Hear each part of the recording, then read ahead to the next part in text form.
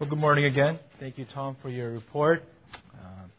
We're thoroughly blessed by the Kazakhstan team and Ireland team and your report, and we look forward to the Czech Republic team going and hearing back from them what God has done during their trip.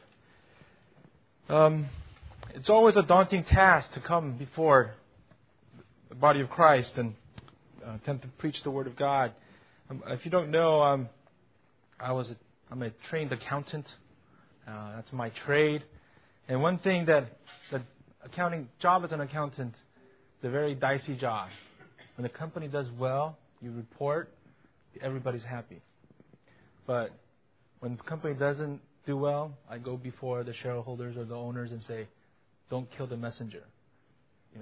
And just reporting the news. And that's what I'm doing today. The message before me, the Word of God, is way beyond me. And I am not the man that lives up to the message, but I am along with you in the walk of our lives to walk accordingly in obedience. So the message that I give whenever I have the opportunity to is way beyond me. Therefore, I'm just compelled to pray before God. Just come in humility before Him and allow God to bless our time. So let's pray one more time as we open up the Word of God together. God, we give you praise for what you have done in our lives, in the life of this church. You have blessed us in so many ways. We thank you for the reports of our missions teams, how you have in small ways to work, used members of Cornerstone in overseas opportunities. I pray that as we advance in years, that we would just be open to your call. Just say yes to you, Lord, and be used by you. That we would continue to serve you and be stretched.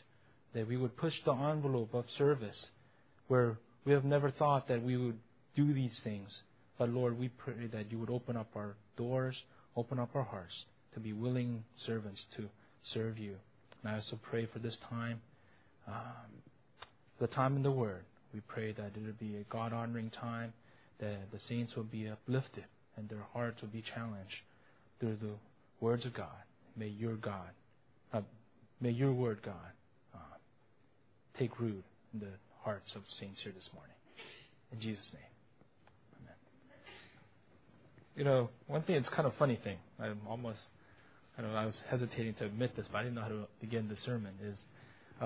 Some people are particular about things. Some of you guys are really particular about your computers, your notebook, and you want certain things on it. Some of you guys are really particular about music, sound equipment. Some of you maybe cars or, your basketball shoes. To women, sisters, you could be particular about all kinds of things, right? One thing I'm sort of finicky about is men's attire. I'm sort of keen on this, and I pay attention to how I dress. I noticed this because I usually go when I buy men's suits. I go in my work clothes, which is like you would see me today. I go buy clothes, and they, when I buy something, they say, "Thank you, Mr. Han." Okay, and then I walk away. But recently, I went in there after a workout to pick up something. And I was in my workout clothes, this T-shirt, and it's kind of damp too, and I go in there, the same place. And he goes, after he puts the thing together, he goes, "Thanks, man." So it was two different responses. I was the same person, two complete different response by how one dresses. And I knew that that makes a little difference. So we all saw, or some of us may have watched the Democratic National Convention this week. And you see the Kerrys of the world and John Edwards, even other speakers. And it happens in the Republican National Convention. I'm not differentiating the two. It happens. You watch President Bush. They'll come in before public giving a speech. They're always. It hasn't failed in many, many years.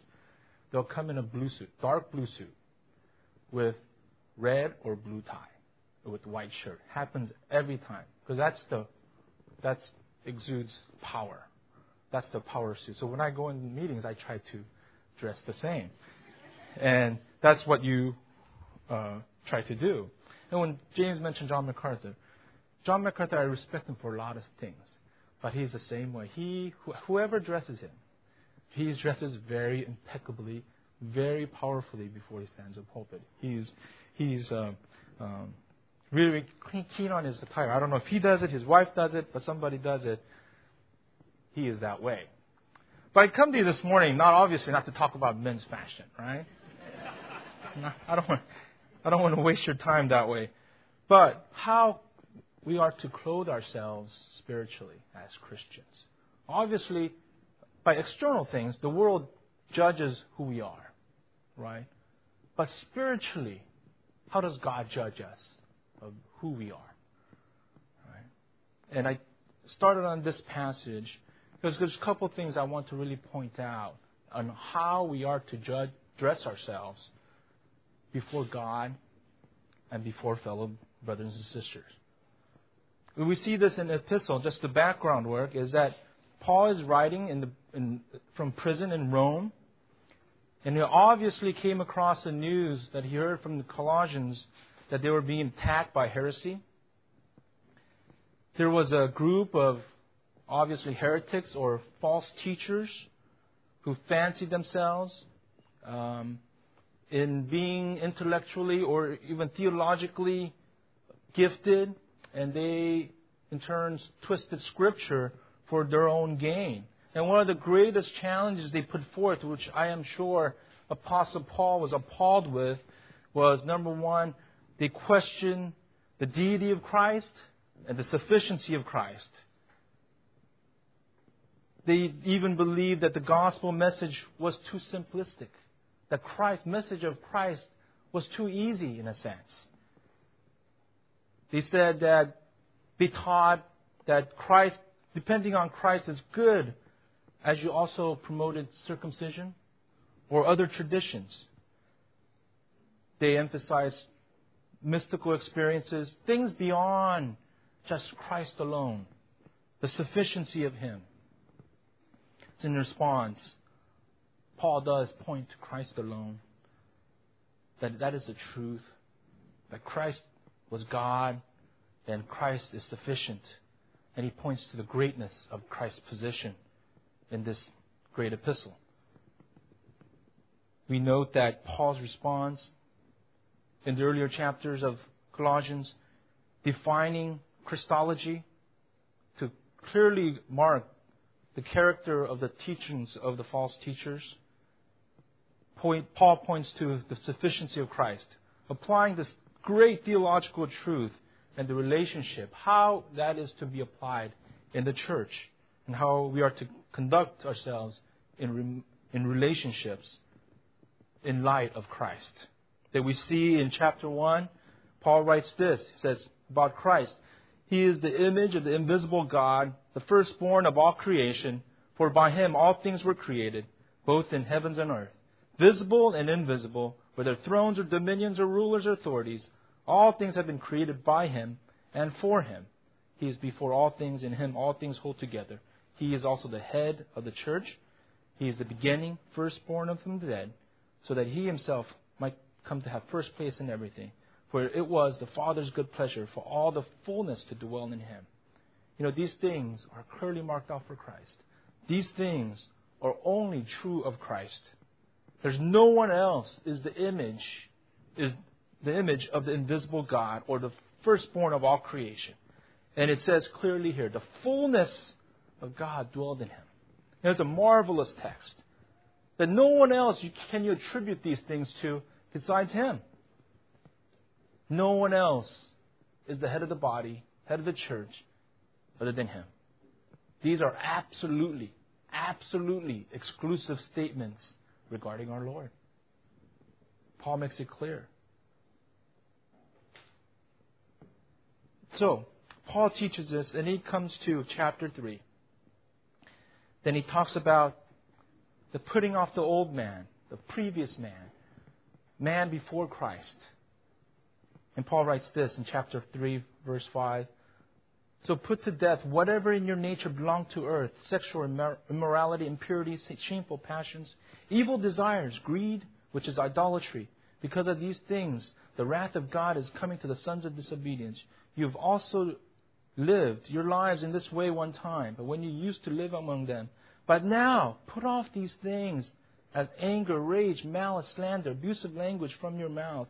Do not lie to one another, since you put off your old man with his practices, and be clothed with the new man that is being renewed in the knowledge according to the image of the one who created it. So this is the replacement theory, right? Put off and put on. It's like going on a diet. If you want to lose weight, the answer is not stop eating, right? The answer is not stop eating. So if you're a basketball coach, right? You have 5 guys on the team. 1 guy's playing awful. The point is not to pull him out and play with 4 guys. That's not going to help. You have to replace him with someone else. So diet, you need to eat healthy, right? You need to replace the things you're eating and exercise. There's a counteraction that is involved. And the same thing spiritually. Once we live this way, but Paul is saying, in light of what has happened, all the sinful things that we dwelled in at one point, put off that, and here's what to put on. He literally uses the word clothe, and that's a very good word, or put on. I like the word clothe, because this is what you put on. This is what we're to be known by. Right? These are what to be, it is the proof or evidence of the transformation that has been brought on by Christ. So that's what Paul instructs Colossians to clothe yourselves. These are the qualities what believers are to be known by. Then he opens this in verse 12. Therefore, as the elect of God. Now I love that word, the elect. Paul uses the word elect to define Christians. The elect of God, dear holy and dear brethren, clothe yourself. Okay. So I'm going to focus on verses 13 and 14 today. I think there are 2 key articles of clothing that we need to bear or wear. Is number 1, first article of clothing as the elect of God is forbearance. It says forbearing with one another, forgiving one another. Paul lists kindness, compassion, humility, gentleness, patience. And these things are all the things that we need to bear with one another in Christian relationships. But forbearance, which encompasses this, means to endure, to hold out in spite of. And I think one of the greatest ways of showing forbearance is forgiveness as Christians. Now, obviously, forgiveness is not something that we do all the time. Offense has to be made in order for forgiveness to happen, right? Offense has to be made. So there are some limitations in the life of the believer, but it happens all the time. It's not a state, but it is the state of forgiving heart, a compassionate heart. Now, some people have more or less of compassion. Some people are more kind, maybe more even humble, more gentle, more patient. But I think all of us are challenged with the issue of forgiving. And we fight our depraved nature when the issue of forgiveness comes upon our lives. Now, forgiving is very difficult for every person, every believer, because we have been tainted by sin. But how much more does it reflect the character and nature of God than forgiving? Our whole basis of our relationship with God is based upon forgiveness, right? Whole redemptive history is based upon forgiveness, right? It clearly reflects our relationship, the great quality of God. It's a fundamental Christian concept. So what is forgiveness? In definition, is the act of setting someone free from obligation to you that is a result of wrong done against you. The Bible is clear. In many passages, Ephesians 4:32, forgive one another, just as God in Christ forgave you. It is essential. Then the basis of forgiveness, as opposed to the heretics in Colossians, is Christ. 2 Corinthians 5:18. God reconciled to us to Himself through Christ and gave us the ministry of reconciliation, namely that God was in Christ reconciling the world to Himself, not counting their trespasses against Him. God carried out justice through His Son. And through Him that we are righteous. So in this perspective, with that perspective, what God has done, if we keep this perspective of thinking about how much it cost Him to forgive, how much it cost Him to forgive, then we should realize the transgressions that has been done against us and how much we should be forgiving. How much we should be forgiving. How do we reconcile an unbelieving believer, unforgiving believer? How do you reconcile that? I believe it is sin. Why? Because what is the definition of sin? It is missing the mark. This is not what God wants us to do. To be unforgiving, and in light of what God has done through Christ, giving so much, how can we not give so little? It is very difficult. We understand that. We're all depraved beings. But I think it's one of the greatest ways. God has blessed Cornerstone with many things, and we have many faithful people serving in this church.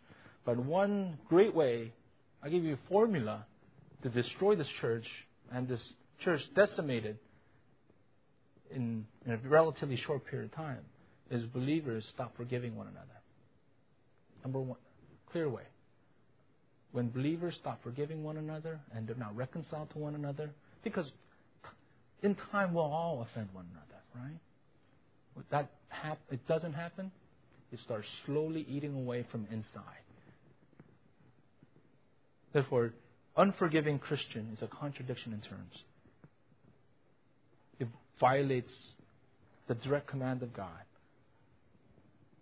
As maybe someone who has been offended, but what is the value of having a victim mentality when you degrade Christ's church for yourself and you lose fellowship with God? When you're unforgiving, you lose fellowship with God. Are we justified in our bitterness and anger that much? We should ask ourselves that. Therefore, since the forgiveness reflects the character of God, unforgiveness reflects the ungodly nature of who we are, especially in light of what Christ did on the cross. It is an integral part of our lives, and we have the obligation to forgive, and forgiveness is required. We need to set aside ourselves, our anger, our bitterness, and accept in grace. But I know that doesn't come to fallen creatures very easy. We are easy to be driven by our feelings, by the offense that has been done to us. Why is it so hard? Because it is against our nature. It is against our sinful nature. Forgiveness doesn't come to a natural man. Forgiveness comes to a believer through the workings of the Holy Spirit. To the workings of the Holy Spirit in you. Forgiveness does not come in flesh. Forgiveness comes through the Spirit within us. Therefore, we should forgive as we gaze at Christ and allow the Holy Spirit to work within us. And that is one mark of a Christian and what we are to clothe ourselves. The new man must be characterized by forgiveness. Second, and I'll spend the rest of the time here, and I want to devote most of my time here. Second article of clothing, and this is very important.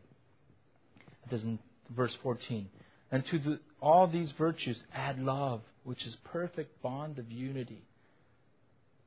So are we to forbear or forgive one another? How can we get ourselves to forbear? As we gaze at Christ, we look to love. I don't know if, I was a very young, a child basically, like my son's age, in the 70s. In the 70s, those of you who are about my age or close to my age remember this movie. Really cheesy movie, I think about it. But You guys remember the movie or ever seen the movie Love Story with Ally McGraw and Ryan O'Neal? Now, what does Jennifer say to Oliver? One of the cheesiest lines in history of cinematography says, love means to never having to say I'm sorry. You know, I was about 10 years old when I heard that. It was cheesy then. I'm about 40 years old. It's still cheesy today. It is one of the things you come up and go, what does that mean? I was 10, but I still ask that same question. So I go to a better man for that answer. Look what Jonathan Edwards, a great preacher in the past century, to say what it says. True Christian love, about true Christian love, it says, true Christian faith is which produces good works, but all good works which is produced are by love. Love goes into action. He also calls that the sum of all virtues as with Christians, humility, humbleness, gentleness, kindness, everything else culminates into love. And that's a beautiful picture. It is the basis of our salvation. It distinguishes Christians from others. It is the true fruit of the Spirit. Right? It heads the list in the fruit of the Spirit. You know, in 1 John, Gary read that in Dave and Terry's wedding yesterday. 1 John 4:7, it says, Beloved, let us love one another, for the love is from God, and everyone who is born of God knows God. And one who does not love does not know God, and God is love. That's one of the greatest simple statements in the Bible, right? God is love. You know, it says, our depth of our knowledge of our God is equated to our love. You say you know God, but we say to one another, where is your love? What we know doesn't matter unless we have love. Right? And it's a beautiful text. It says on verse 10, it says, in this love, not that we have loved God, but He loved us and sent His Son to be propitiation for our sins. That's a beautiful picture. That's the basis of love. He loved us first, and He sent His Son. He took action, unilateral action on His part to redeem us. In verse 13 it says, by this we know that we abide in Him and He in us, because He has given us in His Spirit. There's a foundation of God's love. In verse 16 it says, God is love. God is love. You know, in terms of clothing, I would say love is like a belt or a big coat that covers everything. Like a belt, I say that because it holds up everything. Love is the basis for Christian relationships. Because the basis of relationship came from the basis of love that God has given us through Christ. Because love at its heart is sacrificial. One who loves, who demonstrates true love, is focused on others, not himself. It's others. His focus is on the welfare of the brethren, not in himself. Focus is selfless, not prideful. It is humble. It is the willingness to sacrifice for the good of another, or to fill the need of someone else instead of satisfying your own. When your needs are not met, that's true love. That's true Christian love. True love does not want rewards or recognition, but the work itself is a reward to Him. True love does not want to or desire to be recognized by others through their actions. But the work itself, the doing, the action itself is a reward, being able to do that. Because only the man who has been given life and understands that there's life in Christ can experience that or even come to that. So therefore, he is rich. Therefore, he acts on his love. That's a beautiful thing. One could find gratification in God, knowing the work itself. The pain or toil, labor, whatever you're going through, to provide or sacrifice for others, That's the reward. He considers that the reward. Just the fact that he's able to do that. Because a natural man, a carnal man who has not experienced Christ, can't do that. Can't attempt to do that. Because whatever they do, maybe in a superficial way, but it is only that, superficial. They're not experiencing the true joy of the work. Right? God's love through Christ demands love in Christian relationships. Our new position as new creatures presupposes that love to be practiced in the body of Christ, in the church. This is the key to building up a church. I just told you one way to destroy a church, key to building up a church is overall, it's love. Love. We are intricately tied in together. One can't just love by himself. If there's no object of love, there's no point, right? Love. How do we act upon that? Is to one another. And Apostle Paul points another great picture in 1 Corinthians 13. Jonathan Swift. You know who Jonathan Swift is? The author of, maybe some of you have read it, Gulliver's Travel. And he wrote this, and interestingly, he says, we have enough religion to make us hate one another, but not enough religion to cause us to love one another. He says, we have enough religion to make us hate one another, but we don't have enough religion to love one another. And this is sort of what Paul was addressing and saying to the Corinthians in the church at Corinth. And it's a condition of many modern churches today. This letter is one of Paul's, I think, greatest works. Among many, it's a beautiful picture, a literary marvel on love. There's none equal the subject of love. It is sad to say that Paul describes the condition of the church in Corinthians. He lists all these things because I believe that these things were lacking. Paul addressed these because there were false teachers in Corinth as well, and is addressing many things, and ultimately is pointing at love or lack of love. The Corinthian church had many things. Paul writes, spiritual gifts, right doctrine, many good leaders, people serving. But what was clearly absent, and Paul devotes much of this chapter to it, is love. John MacArthur says this, it is easier to be orthodox than to be loving. Easier to be active in the church and working than love. In essence, Apostle Paul agrees. He says, whatever we do in church, whatever we do in ministry, whether we go to all corners of the earth serving Christ, it is meaningless without love. And Martin Luther said this about the teachers. There are many flock leaders, many of you teach, as well as the elders, leaders. This is what he says. So the teachers who lacks love cannot himself understand anything he says, nor does he thereby improve his standing before God. He has much knowledge indeed, but because he fails to place it in the service of love. Far better he were dumb and devoid of eloquence if he but teach in love than to speak as an angel while seeking his own interests. If we don't teach, we don't serve with love, if you're devoid of that, you're edifying yourself. That's what, in essence, what he's saying.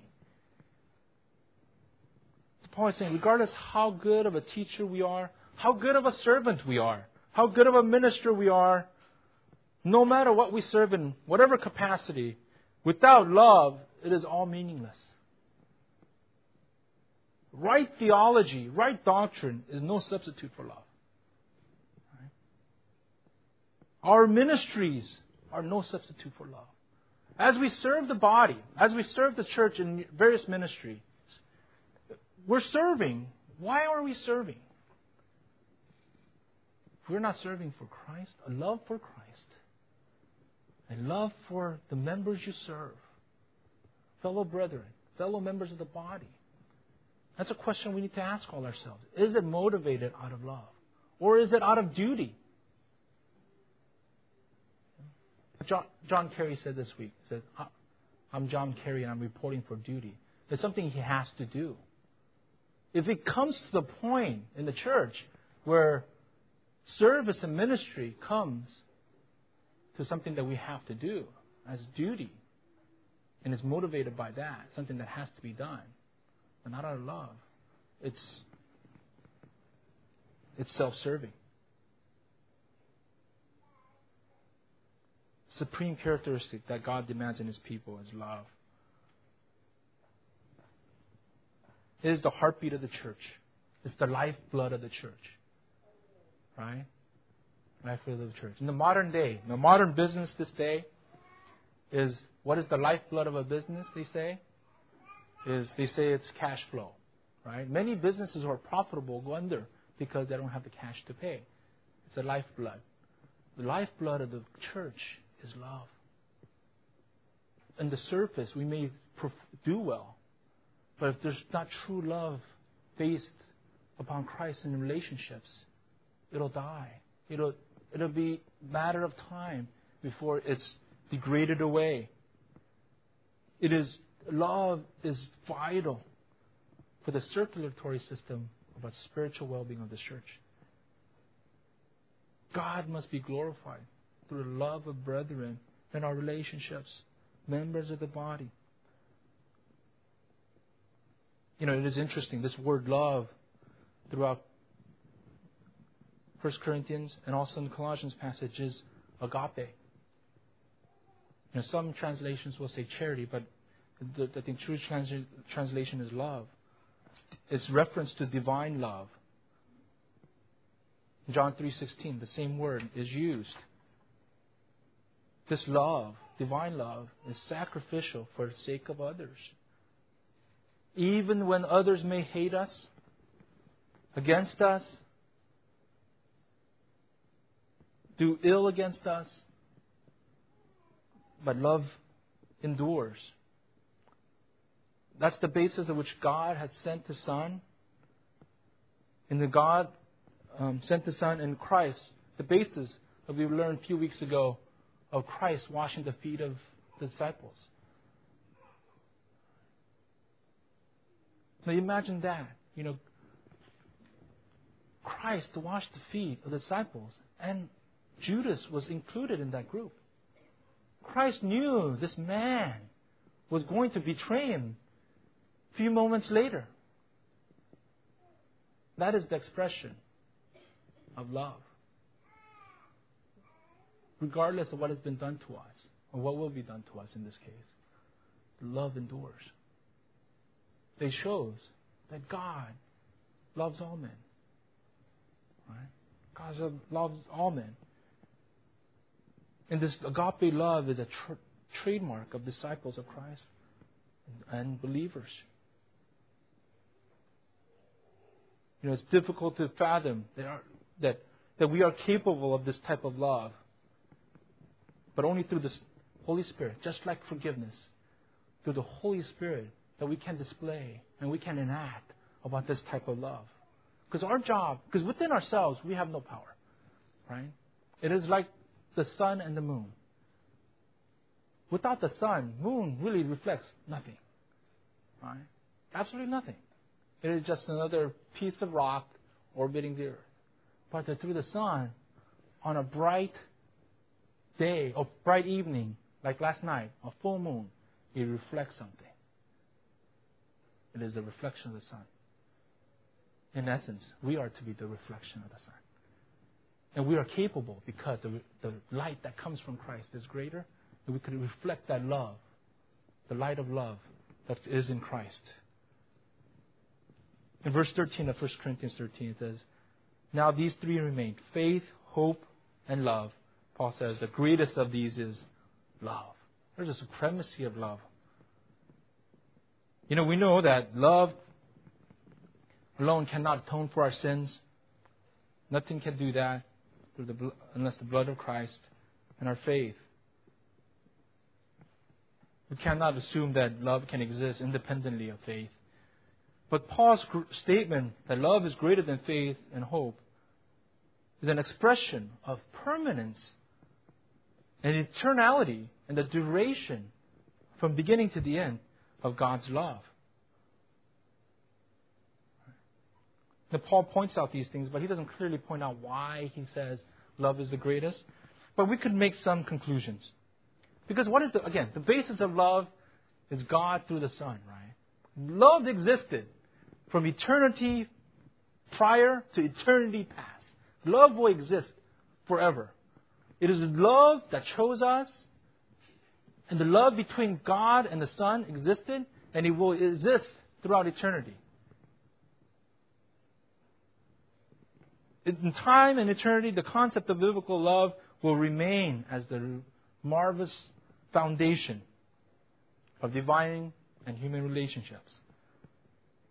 It will endure the longest because it's truly eternal. Because faith, let's take faith for instance. Faith, I think once we get to heaven, faith has been realized. Right?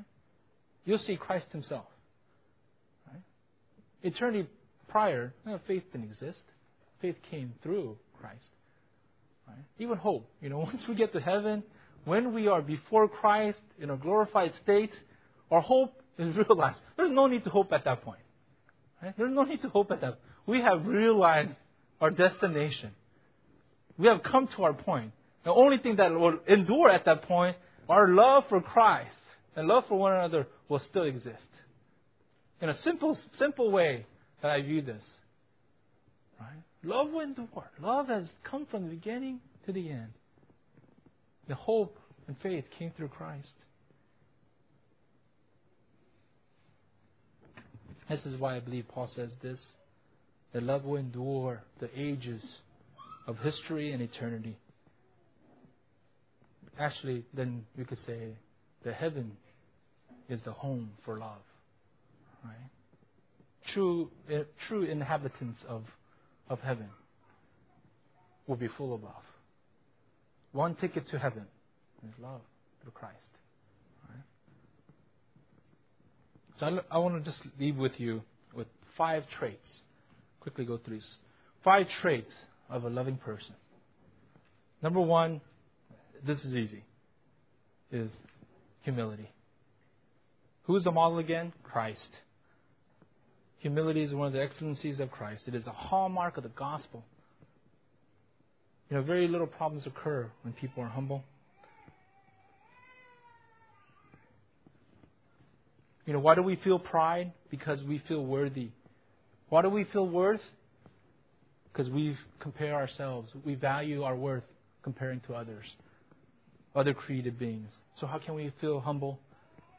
We should compare ourselves to God and Christ that has been given. Having the sense of nothingness before Him.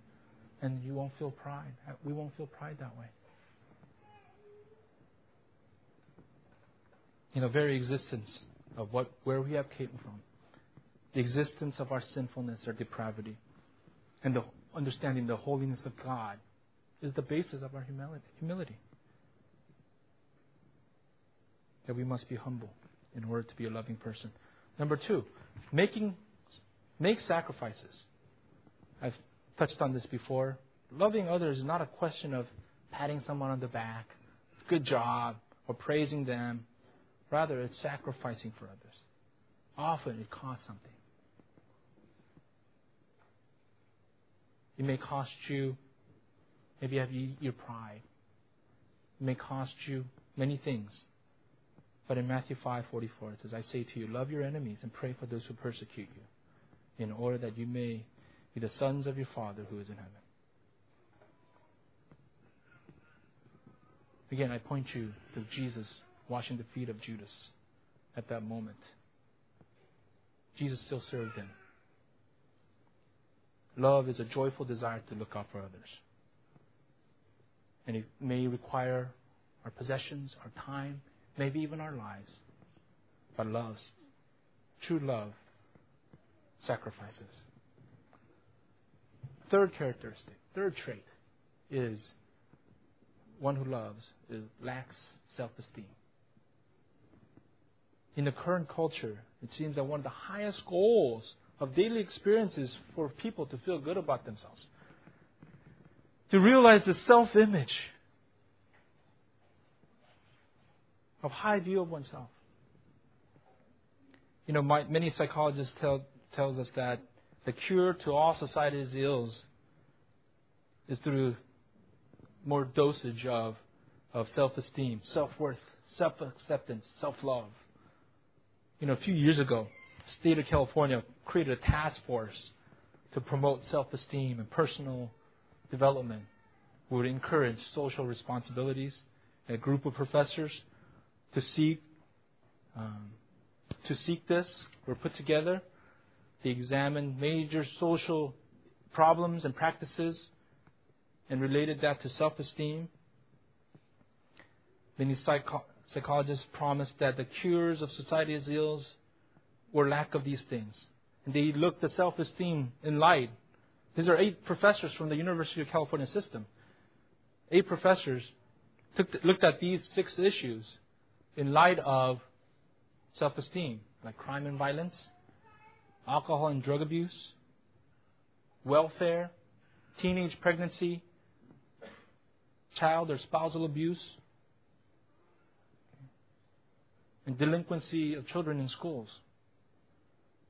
And the results actually is published in a book title called The Social Importance of Self-Esteem. And this study found that there weren't any causes or effects that linked to low self-esteem and problem behavior. Actually, some subsequent studies to this rather said there's definite relationship with violent behavior with high self-esteem.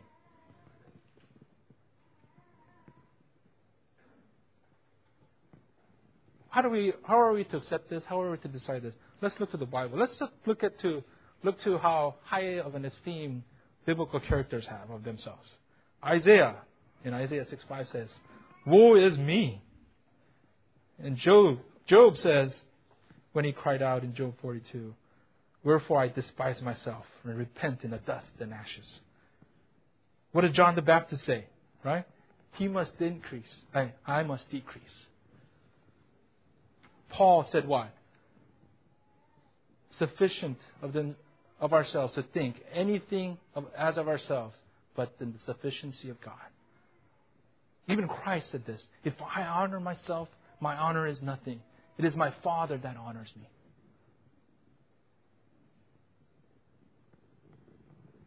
I conclude that self-esteem has nothing to do with anything.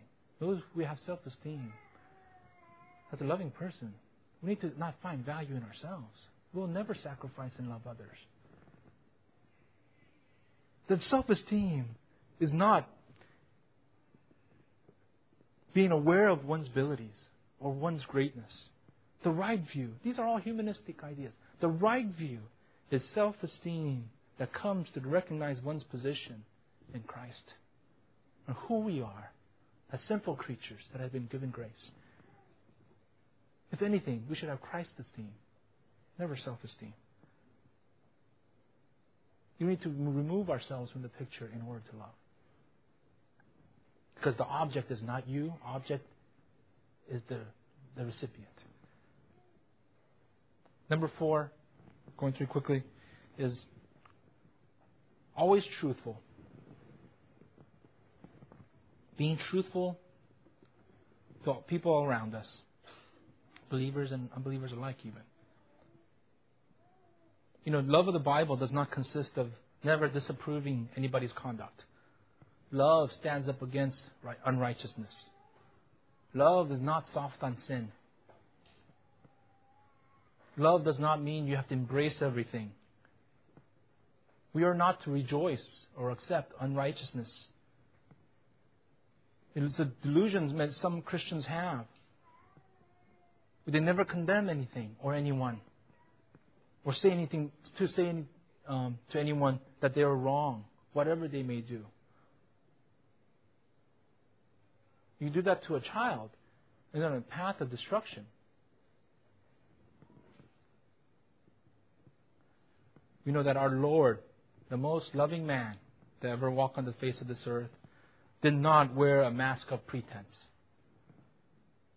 especially in the midst of wickedness and unrighteousness. Our Master never flattered sinners, but confronted sin. He never walked away from exposing wickedness for its true colors, He called them by the right name. He confronted them. He condemned them. To throw a veil over sin and to refuse to call things by their right names, their unrighteousness, that's a heart that is flatly unbiblical. This type of tolerance is not based upon true love. To shut or turn your eyes or turn your face in the face of immorality for the sake of tolerance, it's not scriptural love.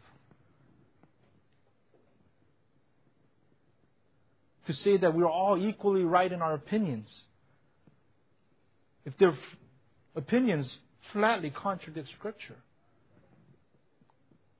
and tolerate that, it's not biblical love.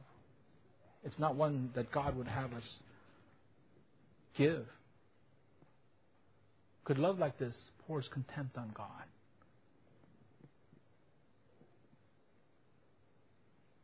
It goes against the written test of truth. True love does not think everybody has the right doctrine. True love says in 2 John 1:10, do not believe in every spirit, but test the spirits to see whether they are from God, because many false prophets have gone out into the world. You know, one thing I just share with you personal, this is on a personal level. My years of ministry, one thing I regret, more things I often more regret, not confronting people soon enough than giving people too much time.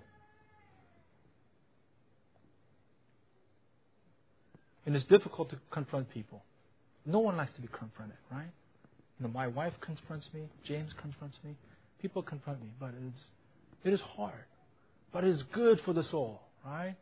When a man or woman of God comes to you in love and confronts you of your shortcomings or your weaknesses, you may not like it at that time. It may hurt. But if you meditate upon it, it's a great thing, because it enhances my walk with Him, right? To confront my weaknesses, confront my sins. That's how you purify the church. That's another way. The love builds up a church by godly confrontation of one another in love. You know, the leaders of this church, we desire to live a transparent life. We respect people who confront us. Now, that doesn't mean that you line up after church and start confronting me one by one. You know, take number for Bob. But truly, in a godly and a loving way, to confront one another, it purifies your soul, our soul, and purifies the church. It's a beautiful thing. You know, in one of my younger days, my boss, one of my supervisors says, we were given a review, and he says, I want to talk about your weaknesses. Wow. And I was about maybe, early 30s. I was about to throw him down. I was angry. To someone to tell me that. You know, we often have that same initial reaction. Anger comes in these things. That is in the context of non-Christians, but Christians, when we come into love, because the object is to honor Christ. Object is different than in a work situation. Right? As members of the body of Christ, we need to be truthful, because we need to love one another. You know, what is fear of confronting man? When you contemplate whether I should confront man, what do we learn a month or so ago? We do not fear man. Okay? We fear dishonoring Christ. We fear that this church, the body we belong to, dishonors Christ. That's what we fear. We need to overcome this for the sake of the sanctification of this corporate church, as individuals as well. A true love, true display of love is shown through being truthful to one another, mutually, for mutual sanctification's sake, as individuals and corporate. And lastly, love values unity. Love preserves unity. It says in verse 14, It says love, which is the perfect bond of unity. Ephesians 4:3. Be diligent to preserve the unity of the Spirit. This preservation of unity is not just organizational unity. It's not to fill the seats in the church. What Paul is referring to is the spirit of all true believers, which are bound by one another.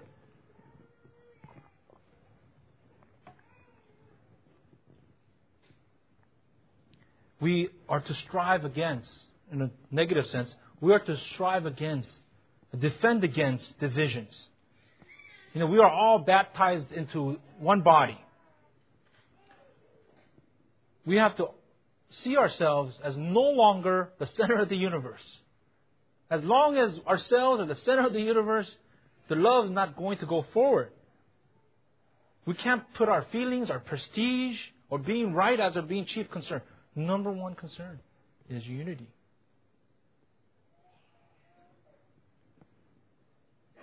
First Corinthians 1:10, Paul sums it up. I exhort you, brethren, by the name of our Lord Jesus Christ, that you all agree that there's no divisions among you, but you may be complete in the same mind and same judgment. Testimony of unity in the church is one of the most powerful testimony that we could give to this world. As united believers. And they always say, this country united, one country united under God. United we stand. But truly, beyond rhetoric, this has to be the truth in church. The church may have great leaders, beautiful buildings, but without unity and love, does not honor Christ. And one of the major objectives of the leaders of the church is to maintain unity. Not just for the unity's sake. Unity's sake, we have to stand on the right things. But our self-motivations, ourselves don't become the hindrance or the roadblock to that unity. Our self-will desires doesn't become the barrier to that unity. That we forego our interests for the sake of unity. There are hills to die on. Yes. That's the reason why we started Cornerstone Bible Church. Probably the first time that we exercise division in a church is to stand up for the right things, scriptural things. Those are the hills to die on. But other things, our personally motivated desires, should not be in the forefront of our agenda.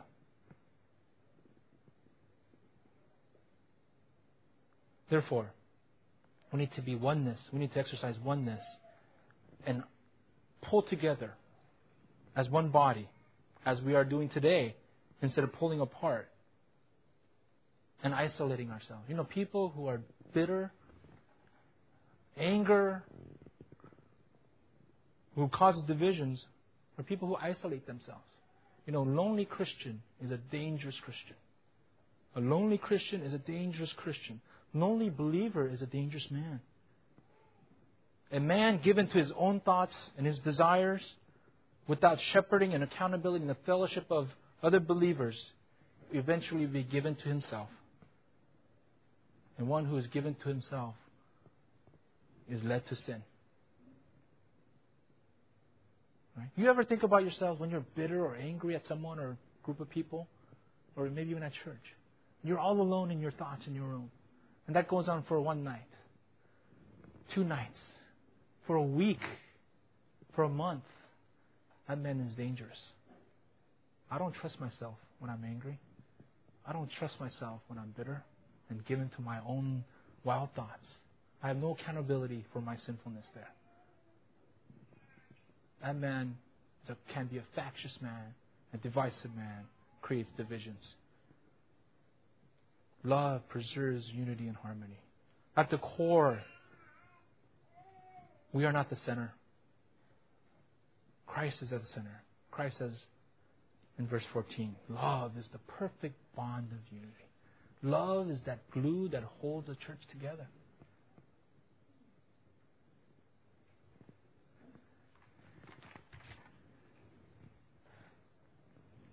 Just a few final thoughts.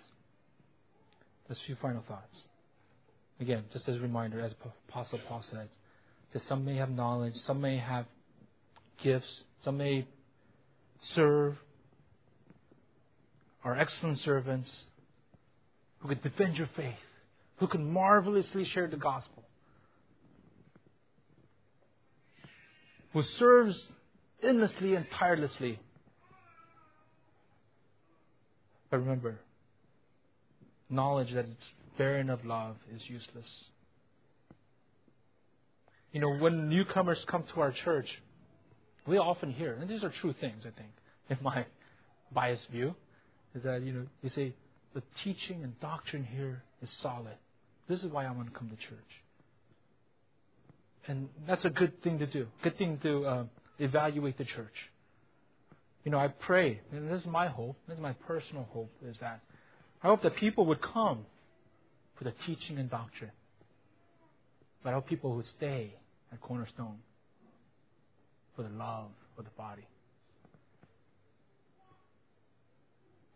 Loving people is not easy.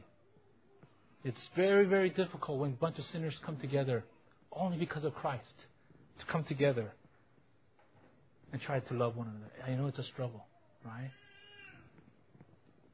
But it is only done through the Holy Spirit. But I say this to you this morning, is that let's struggle to that end together, to love one another together.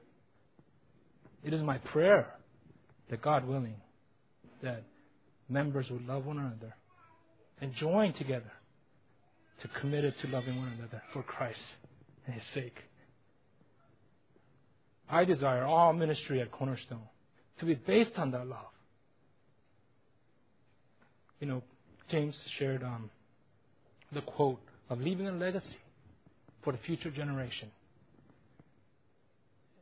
Is that the children that grow up in this church would find us faithful in that love. That they would see their parents who loved one another, loved the brethren. For not our sake, for the church, for the body, and ultimately for Christ. I pray that we will leave that legacy together for God's glory.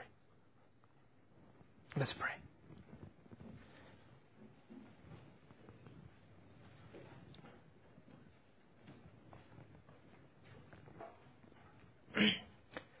God, we truly give you grace and thanks and for the grace that you have given us.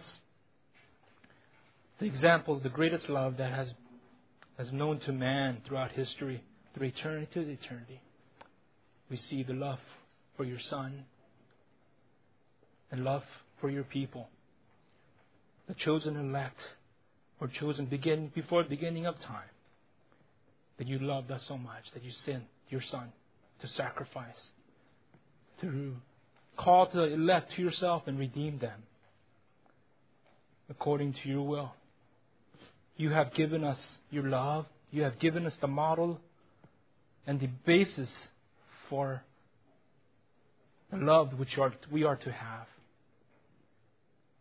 I pray that you would help us in the endeavor to exemplify the love of God, and that we would fight and struggle together to be committed to loving one another in this church. That we would make it a lifelong fight to spur each other on to do it together. The basis for all preaching, teaching, all ministry and service and activities in the church would be based upon that. I pray that we would be faithful to the cause, to love Christ and to love others. That we would be marked by that. That this is the very spiritual clothing we would wear day in and day out. And we know all this, God. We can't do it ourselves. That we have no means as depraved creatures to come to you in this way, except to rely on the Holy Spirit to work the work of love through us. I pray that we would walk in the Spirit, that the world would see Cornerstone Bible Church, to the love that we have for one another, and the reflection of the love of Christ that has been given to us. We give you praise, God. In your Son's precious name.